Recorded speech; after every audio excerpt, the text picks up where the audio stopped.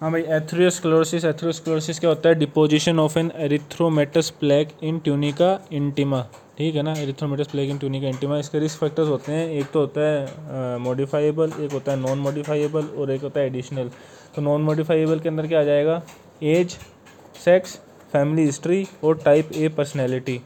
Modifiable के अंदर क्या आ जाएगा? Sedentary lifestyle, obesity, high glucose यानी डायबिटीज़ मेलाइटस, हाइपरटेंशन, स्मोकिंग, और एक और क्या हो जाएगा? हाइपर ट्राइग्लाइसिडीमिया यानी कोलेस्ट्रॉल बढ़ा हुआ है। फिर उसके बाद में एडिशनल फैक्टर्स देख, इन्फेक्शन के अंदर देख HIV नहीं आएगा, ये याद रखना।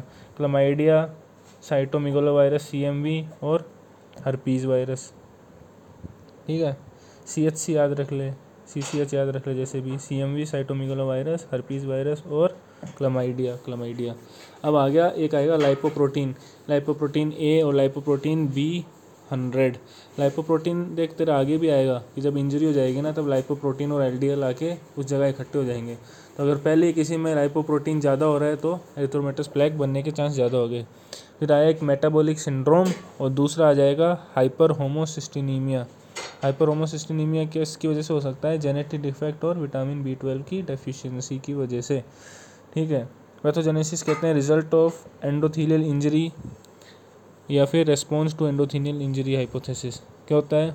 इंजरी हुई किसी भी रिस्क फैक्टर से, वैस्कुलर एंडोथीलियल इंजरी हो गई, उससे क्या हो गया? Accumulation of lipoprotein and LDL and its oxidised form. Accumulation of lipoprotein LDL, दोनों कॉम्बिनेशन लिखना, लाइपोप्रोटीन फिर स्लैश LDL और its oxidise form and its oxidise form, ठीक है। इसके आगे क्या होगा? मोनोसाइट एडिशन हो जाएगा, इनसे आके मोनोसाइट जुड़ जाएंगे। उसके नीचे क्या होगा? स्मूथ मसल का माइग्रेशन हो जाएगा, smooth muscle migration from tunica media to tunica intima, जो बाहर वाली है। इसको अपन क्या कहते हैं? नियो तो नया, इंटिमा के अंदर माइग्रेट हो रहा है ना, ट्यूनिका मीडिया नहीं इंटिमा ना, तो नियो इंटिमल हाइपरप्लेजिया होएगा वहाँ पे। फिर उसके बाद में जो सबसे पहले जो अर्लीस्ट एरिथ्रोमेटस प्लेक दिखता है उसको अपन कहते हैं फैटी स्ट्रीक ऐसे लाइन से खींच दे, फैटी स्ट्रीक, क्योंकि वो येलो कलर की दिखती है अपन को 1 mm की, ठीक है। अब आ जा कंपोनेंट ऑफ एरिथ्रोमेटस प्लेक, ठीक है। तो सबसे पहले तो टोपी पहन ले, फिर शोल्डर पे आ जा और फिर तेरे पेट पे आ जा, कोर पे आ जा। तो सबसे पहले अपन आए कैप के ऊपर। तो कैप के अंदर क्या दिख जाएगा अपन को? फाइब्रस कैप के अंदर ऑब्वियस सी बात है मसल सेल और कोलेजन, ये फाइबर ऐसे लिख देना ना, तो मसल सेल एंड कोलेजन। फिर शोल्डर के अंदर आएगा तो क्या दिखेगा अपन को? खूब सारे लिम्फोसाइट्स दिख जाएंगे। तो सेलुलर एरिया होता है shoulder, comprising of smooth muscle cell, वही ऊपर वाला आ गया, मैक्रोफेज, लिम्फोसाइट, ऐसी चीज़ें लिखनी है, मैक्रोफेज, T सेल, लिम्फोसाइट। फिर आया नेक्रोटिक कोर के अंदर 2 स्पेसिफिक नाम है, याद रखना। कोर के अंदर आ जाएगा लादेन, ठीक है। तो लिपिड लेदन मैक्रोफेजेस, जिनको अपन फोम सेल भी कहते हैं, ठीक है। नेक्रोटिक कोर है तो ऑब्वियस सी बात है नेक्रोटिक यानी डेड सेल्स मिलेंगे इसके अंदर। लिपिड लेडन मैक्रोफेजेस मिलेंगे, क्योंकि देख वहाँ पे है ना, याद कर अपन ने वो बनाया था ना, तो उसके अंदर अपन को क्या दिख रहा था? लाइपोप्रोटीन और LDL था ना, लिपिड। तो यहाँ पे लिपिड लेडन मैक्रोफेजेस नज़र आएंगे और कोलेस्ट्रॉल क्लेफ्ट दिखेगा, ठीक है। और प्लेक, एरिथ्रोमेटस प्लेक आ गया, 2 टाइप के हो जाते हैं फिर, स्टेबल और वनरेबल।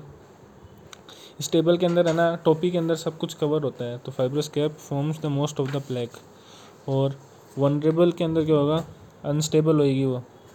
तो नेक्रोटिक कोर है ना, वो बड़ा होगा तो मोर डेंजरस हो गया, इधर उधर चला जाएगा। कैप से तो सब कवर्ड रहता है, ठीक है, वो स्टेबल है और उसके अंदर नेक्रोटिक कोर बड़ा है। अब आ जा कॉम्प्लिकेशन ऑफ प्लेक में लिखना एक्यूट, ACUTE। ए से एन्यूरिज्म, C से कैल्सिफिकेशन, U से अल्सर्स बन जाएंगे, चमड़ी की बाहरी आ गया वो, ठीक है। तो अल्सरेशन, फिर थ्रोम्बोसिस यानी अनस्टेबल है तो इधर उधर चला गया, थ्रोम्बोसिस। E से एम्बोलिज्म, थ्रोम्बस में तो ब्लॉक कर देगा, एम्बोलिज्म के अंदर फेफड़ों में चला जाएगा, ठीक है। और हो गया तेरा एरिथ्रोमेटस प्लेक। एन्यूरिज्म भी बोल देता हूँ फटाफट, बल्जिंग या डायलेशन ऑफ हार्ट। एक तो होता है ट्रू, एक होता है सूडो। ट्रू के अंदर ऑल 3 लेयर्स इन्वॉल्व हो जाएगी, सूडो के अंदर एक ही होएगी यानी। It is due to vascular haematoma communicating with vessel lumen, ठीक है। एक्स्ट्रा वेस्कुलर हीमेटोमा है ये, यानी बाहर एक हीमेटोमा हो गया, वो ल्यूमन के साथ कम्युनिकेट कर रहा है। जैसे पोस्ट MI रप्चर। ठीक है, बस इतना बहुत है।